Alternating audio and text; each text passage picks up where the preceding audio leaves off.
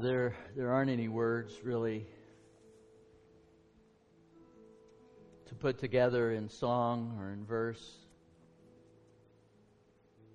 that would be truly worthy who you are. Lord, the songs that we sing are from a broken and a contrite heart. Lord, as we submit ourselves before you, recognizing who you are and who we are, recognizing that our only hope is through Jesus Christ, our Lord. Lord, it's those cries of the heart, it's that recognition of the soul. Those are worthy. We thank you and we praise you for who you are, what you have done, what you will do. Lord, we look forward to the day when you'll return for us. Thank you through Christ our Lord. Amen. Please be seated. So I want to give a heartfelt thanks, gratitude on behalf of myself and Barb for all of your prayers. The surgeon was able to fix bone, tendon, nerve, muscle, and skin. It's a fantastic thing. She's in a little bit of pain, as you can imagine, but appreciate your continued help and resourcing. And she wanted me to extend her love to all of you on our behalf. So, one of the most iconic lines in all of cinema were uttered by a man by the name of Terry Malloy. Some of you, this will ring a bell. For most of you, you'll go, who? Anyway, he was a former boxer, and the character was played by Marlon Brando in the 8-time Academy Award winning movie On the Waterfront. And Terry has provided evidence of a murder, and he's on the run from people who want him dead. And he's talking in a car to his brother Charlie about how in the world could his life, which had such a promising start, end up where it was. And he essentially said, Charlie, you're my brother. You're the one that was supposed to be watching out for me, and it's your fault that I'm in this situation. You know, and Charlie, I think, understood that. But he said this, and some of you may recall this, certainly people of a certain age, all of you will have. He said to him, you don't understand. I could have had class. I could have been a contender. I could have been somebody instead of a bum, which is what I am.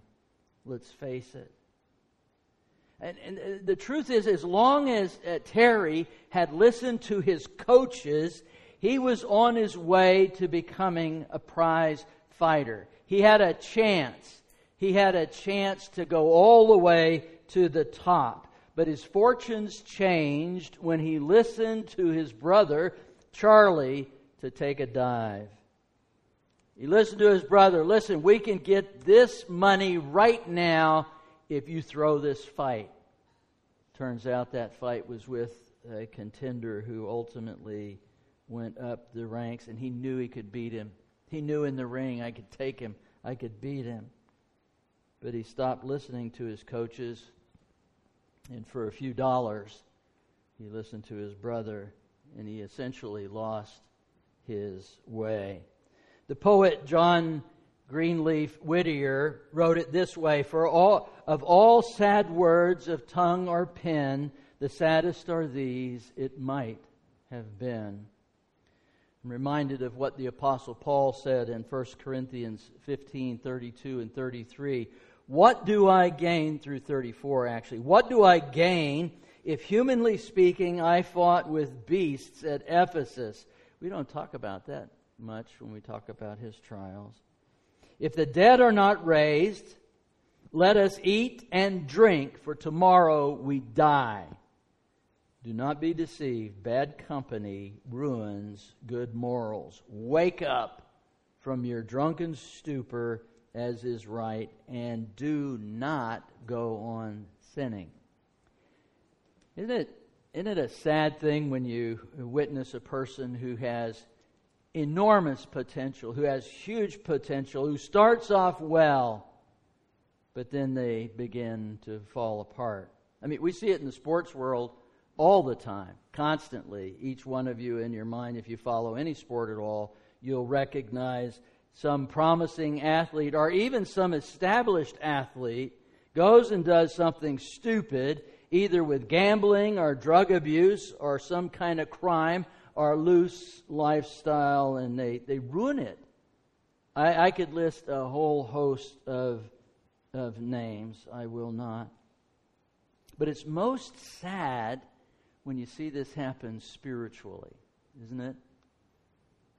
When you see a person who has professed Christ and they begin to move out in their life with passion and zeal, but then something happens.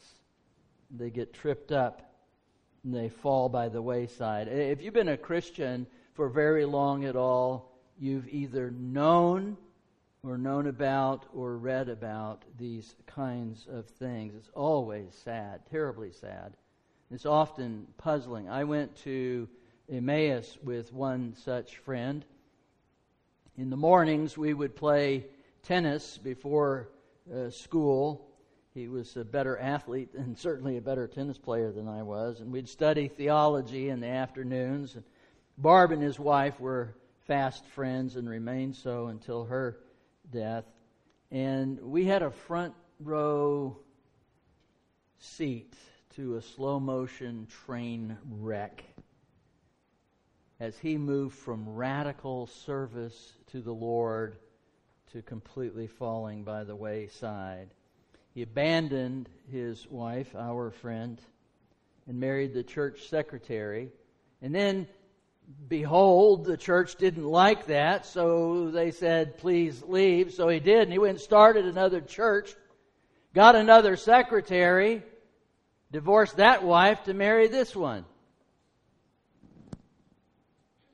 This man had financial means, tremendous mind and talent, charisma, and he knew the Bible well. But he ultimately and completely abandoned God. What a human tragedy. How does that happen? Or more accurately, the question I want to address today is, how do we keep that from happening to us? How do we avoid the same kinds of things? And I think we find some answers in the story of King Joash, which is found in 2 Chronicles chapter 24. And I'm going to tell the story. If you're reading through the Bible, you've read the story, you may be familiar with the story. I'll only go to a few specific verses as we go along. But what we're going to find is that Joash was a boy. In fact, he was a young boy, but he had all the potential in the world. Not only did he have potential, he was, in essence, a miracle child. In many ways, he was, in fact, the chosen one. Because were it not for him, the line of David would have been cut off entirely. Satan going back, trying to destroy Jesus before he was ever born. He was a child of promise. His life was under God's providential care. And all I can think of when I thought about this, I'm thinking about, how do we kind of view this today? Some of you may have seen the picture of the Marine reaching over the concertina wire, the razor wire, and grabbing that little baby and picking it up over. And if you haven't seen that picture, you need to. What you don't see in the picture was that there was a discussion going on between the man who was holding the baby. This baby was 2 weeks old. This baby was 2 weeks old. And the Marine was saying, she's going to get hurt by the wire if I pick her up over the wire. And he said, I'd rather her be hurt than dead. And so the Marine reached over, another Marine holding his feet so he doesn't fall into the concertina wire himself, and they hand up that little baby, and the baby was saved.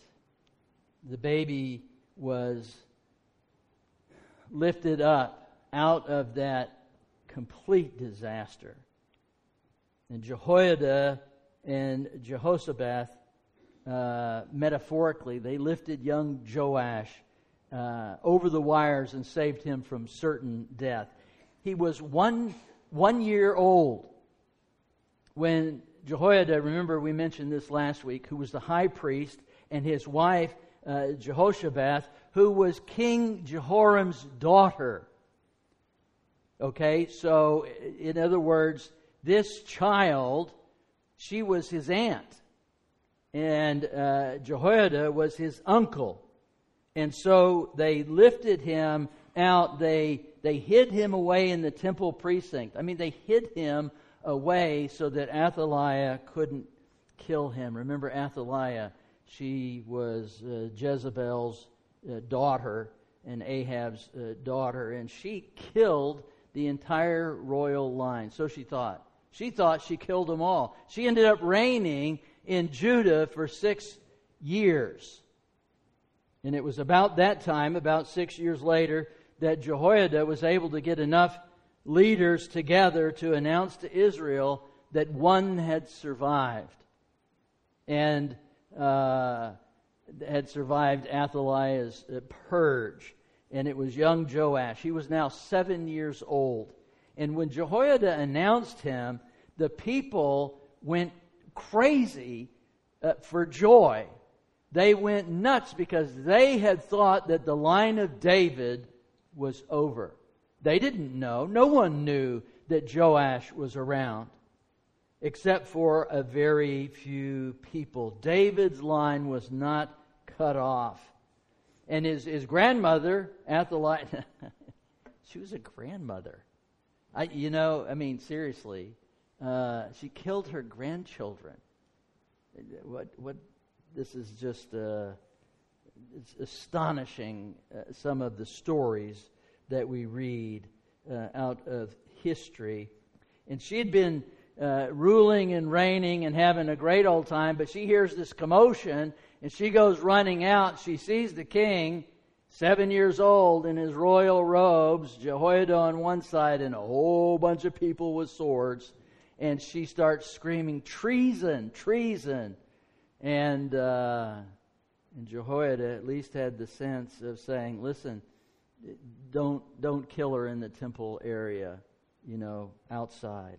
And she stood alone for her crimes. All those who were loyal to her, which my guess would have been like 0, they just disappeared into the woodwork, and she was punished.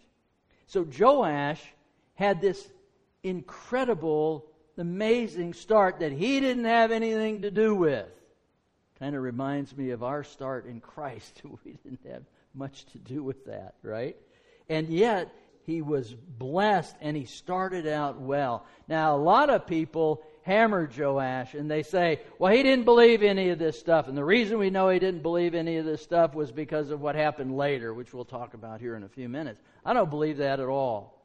I believe that people who start well and don't end well, that doesn't mean that what they did in the beginning, they didn't do from a heart for God.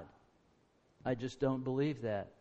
I believe that it's possible for people to trip and stumble and fall and or even willfully give themselves over. And while it negates in many ways what we think about them and what we think about they had done, the good is not yet removed. We need to understand that God works through all of these things, and he started well. His first project, in fact, was to restore the temple. Now that makes a lot of sense. At least it should make a lot of sense, because number one, the temple was the house of worship for Israel, but it was also Joash's house. That's where he was raised. That's what he knew. And it was a mess. And he's like, no, fix this.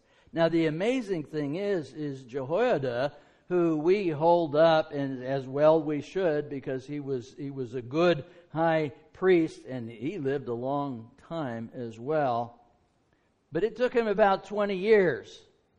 And so finally, Joash goes to Jehoiada and says, what's the problem?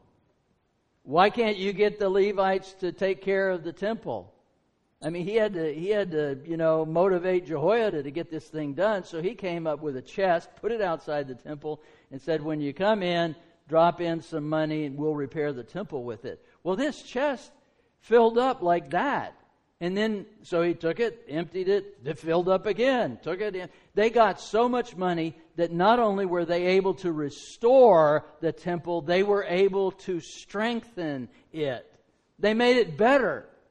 And then they got so much money for the temple, they were able to replace all the utensils and all of the things that were necessary for the worship that was happening there. And he had that chest. And so he restored the temple. And I think that was of a pure heart. But we know, if you've read the text before, you know that things went well as long as Jehoiada was alive. But Jehoiada died. And in 24:18, we're told that Joash listened to the princes of Judah. And in listening to the princes of Judah, he abandoned the house of the Lord, and he fell into idolatry.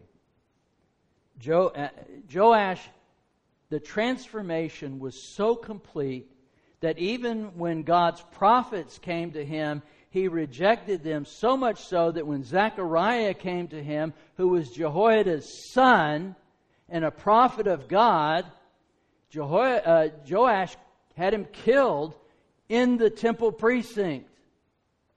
No respect, no honor at all. How far can you fall? Not only that, if you haven't figured out the relationships, if you draw little notes and who's who and who's who, they were cousins. He killed his cousin. And then we're told that in 2 Kings, not here in 2 Chronicles, but we're told that a small Assyrian army came up against Jerusalem and said, hey, we're going to tear you down unless you give us some money. And so he took all the gold and all the silver and all the things out of the temple that he had gotten in those chests of money to put in the temple, and he gave it to the Syrians, and off they went. And of course, when you feed the beast, they're never full. That held them off for a year or two. Don't compromise. You know why? Because it's never full. It will never be satisfied. No one will be. They just will not be satisfied. So just let it go. They came right back a year or two later, and then so this time they took whatever was left. They killed the princes of Judah, the officials as well, and they left Joash wounded. So they didn't kill him, but they left him wounded. And so we're told that two of his own servants murdered him while he lay on his bed. Okay? Why did they do that? They thought Zechariah was a pretty good guy. They thought Jehoiada should have been honored. And because he had failed to honor Jehoiada and what Jehoiada had done, they avenged the death of Zechariah. So he was dead. Even though he ruled, this guy ruled for 40 years. Right? But he was only 47 years old. I say only. Some of you are approaching that and think that's still pretty old. Some of you are well past that and think, he was a young guy. But he was not buried. The people of Israel understood this to the point where they didn't bury him with the kings, even though he was one of the good kings. They all messed up in one way or another, and everything went as it should. And 24:2 tells us, as long as Jehoiada was alive, but then he listened to the princes. So what can we learn from his life? Let's take a few lessons from this. The first thing that impresses me is this. And we must always, when somebody falls into sin, the first thing that should hit us is not to judge, ever. That's not the first. It doesn't mean that we can't judge. I'm just saying that's not the first thing. The first thing is to recognize that human frailty is a real thing and that people fail. We are subject to the same things. If you think you're immune, you're not. No one is immune. It's not unfamiliar. That's the first thing that impresses me. We saw it with Solomon. We saw it with Asa. We saw it with Josiah, so on. I could go list down the road. In other words, the most educated and privileged people of their day fell into this continuing drumbeat of failure. You can even hear echoes of this in the Apostle Paul's voice.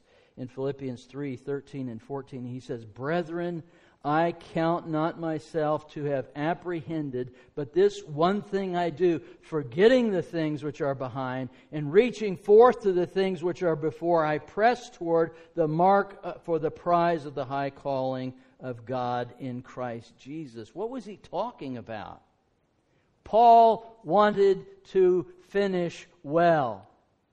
Paul wanted to continue unbroken living for Christ, and he knew that it was possible that might not happen. I do not count myself as having apprehended this.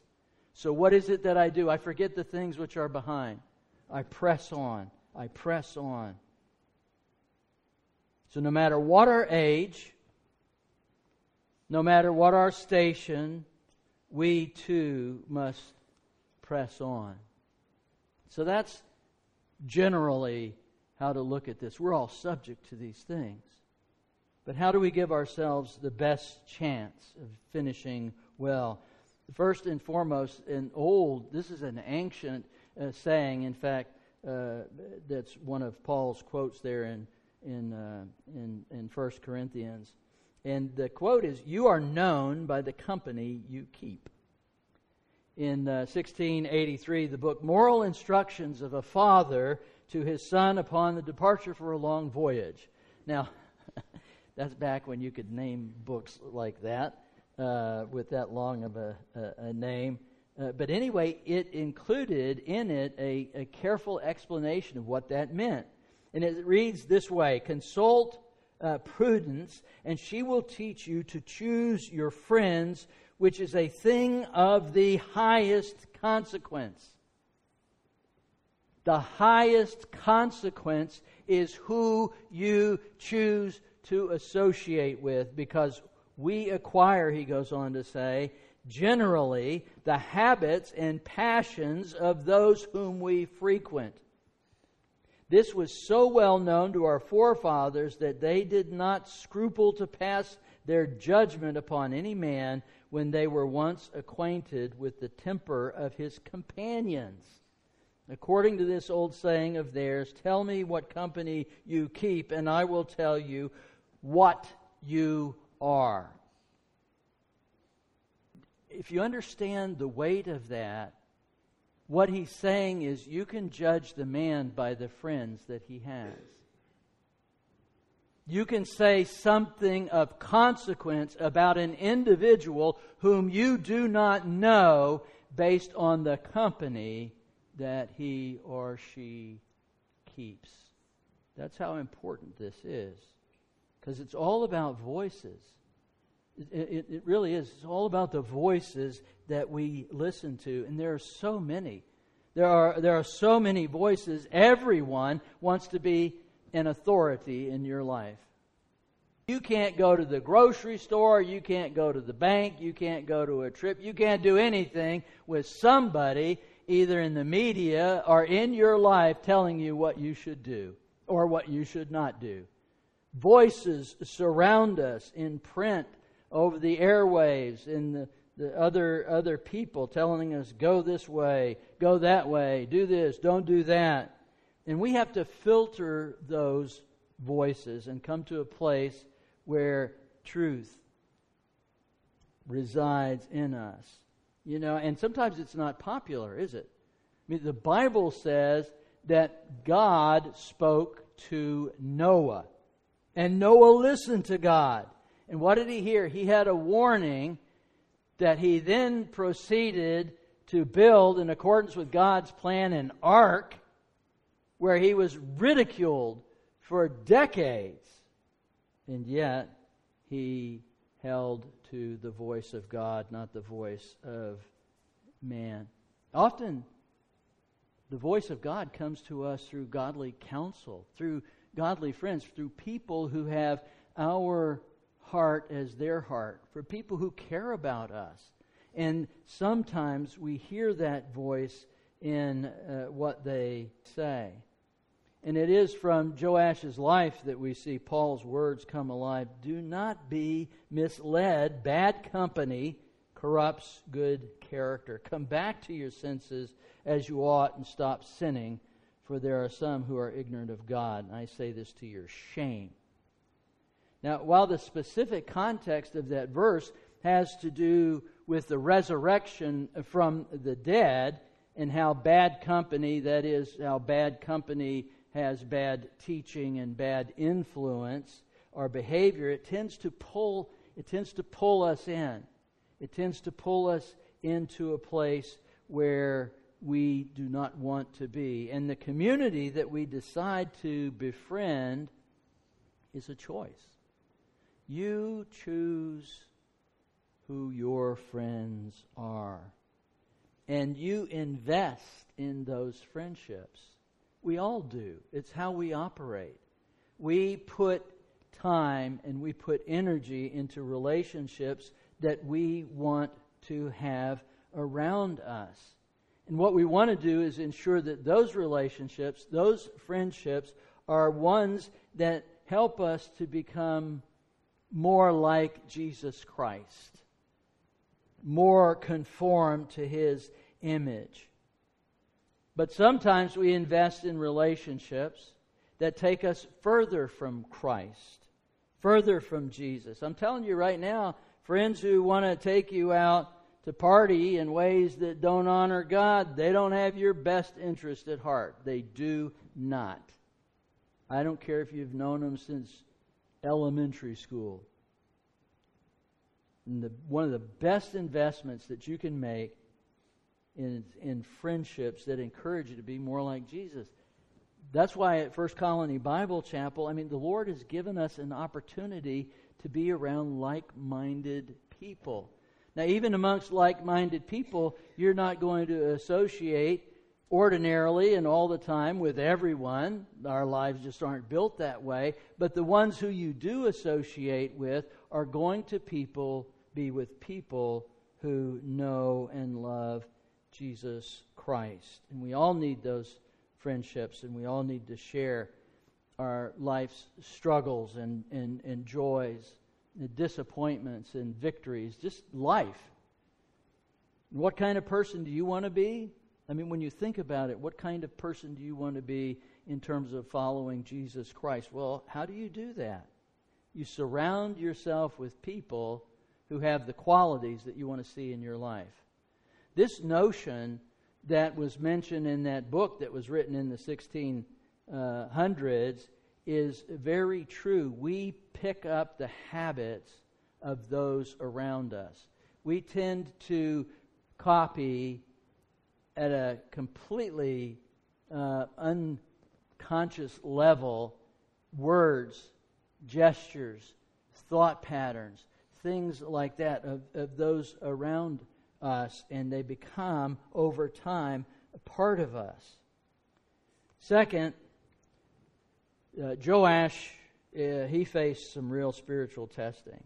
Again, going back to verse 2, it tells us that Joash did what was right in the sight of the Lord all the days of Jehoiada, the high priest. And when Jehoiada died, then Joash was faced with his first really spiritual test.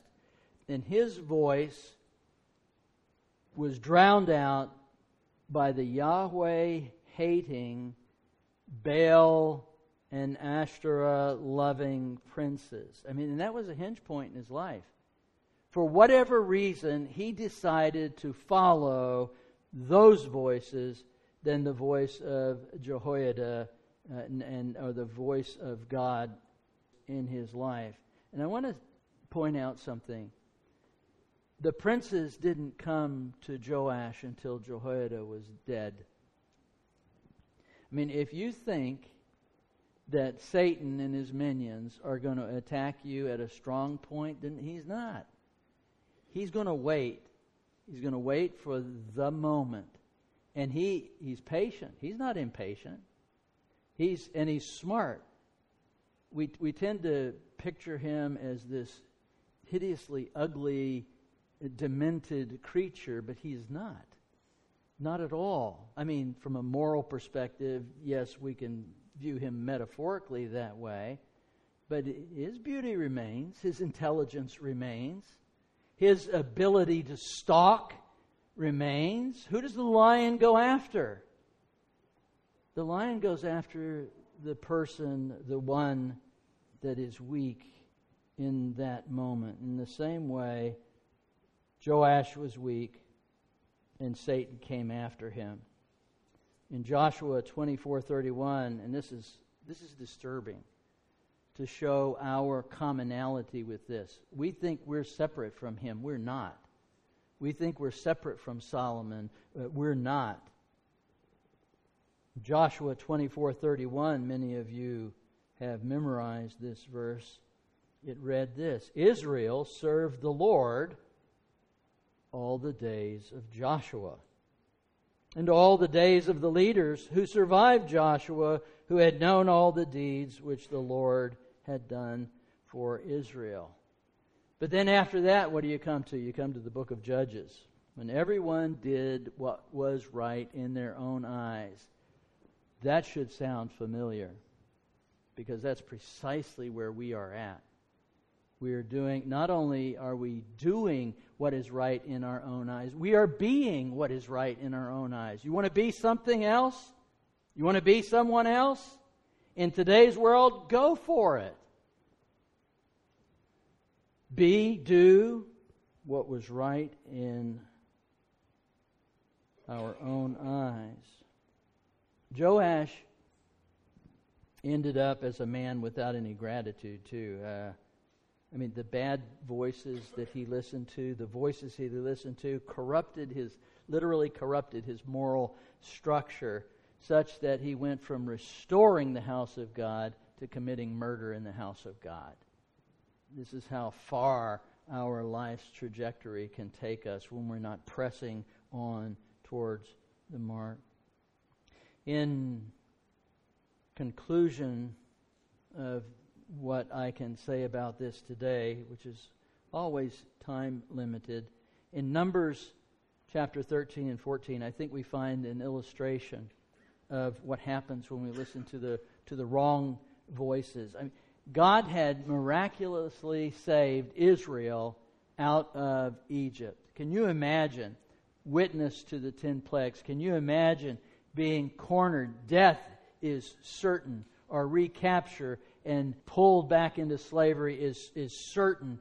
And there's mountains on two sides, an army in front of and behind you, and there's a sea in front of you, and the Lord parts the sea, and you go through that. They did that. This is in living memory of every adult who was there. It only took a few days to get from Egypt to the Promised Land. It wasn't that long. You're saying, wait a minute, John, it took 40 years. No. It did not. Not the first time. And so what they did was they said, hey, let's get some spies, go check out the land. And so they sent 12 spies in, one from each of the tribes, right? And they came back. They had, now get this, I have a grapevine in my backyard. I had a cluster of grapes that were probably maybe is a little bit bigger than my fist, but that was about it, right? They had a single cluster of grapes, according to Numbers, that took 2 men and a pole to carry. land flowing with milk and honey. And Joshua and Caleb said, let's do it. Let's go get it. But 10 of them said, listen, we're not able to go up against the people, for they're too strong for us. The land devours its inhabitants. We become like grasshoppers in our own sight, so that we were in their sight. There are giants in the land. And Caleb, I love it. It's like, by all means, let's go up and take possession of it, for we will surely overcome it. And they listened to the 10 and not the 2. And as a result of that negative report, the people wept, they grumbled, and then, interestingly enough, they accused Moses, Aaron, and Joshua, and Caleb, and sought to put them to death. You brought us out here to die.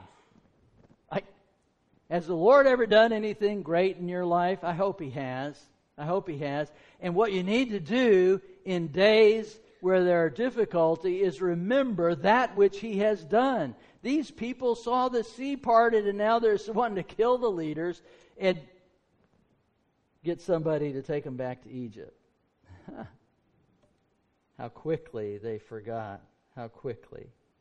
They looked to their own abilities, and consequently they spent the next 40 years in the wilderness. We're guilty of the same kinds of things. Just a few more final thoughts, just really phrases or sentences really. And hopefully these will be helpful to you in some way. Do not forget the Lord's previous work in your life. Write it down. Meditate on it. Think on it.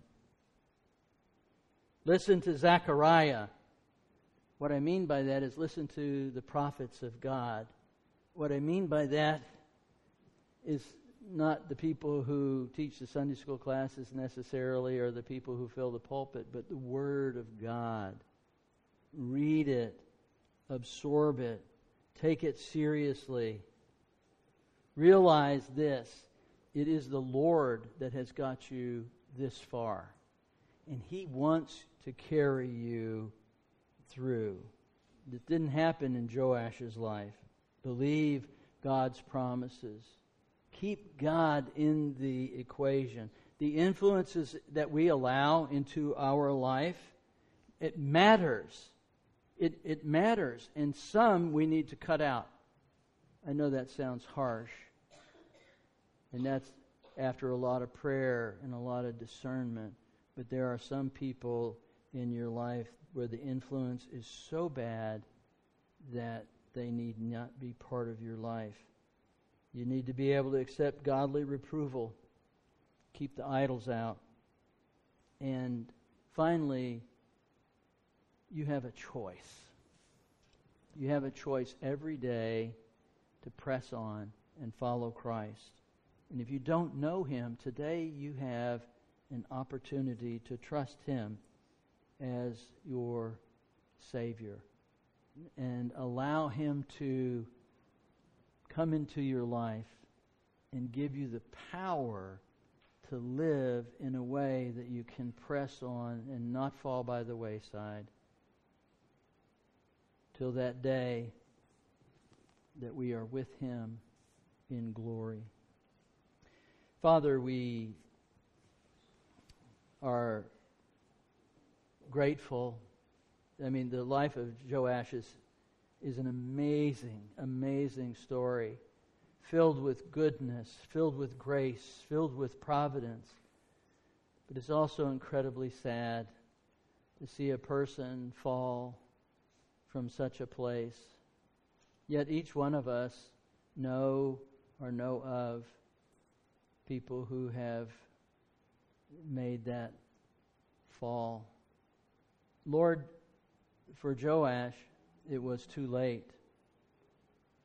For those who perhaps have had a good beginning and a rough time of it now, as long as there is life, there is redemption, there is reconciliation. there is more that you have for them to do. We thank you, we praise you.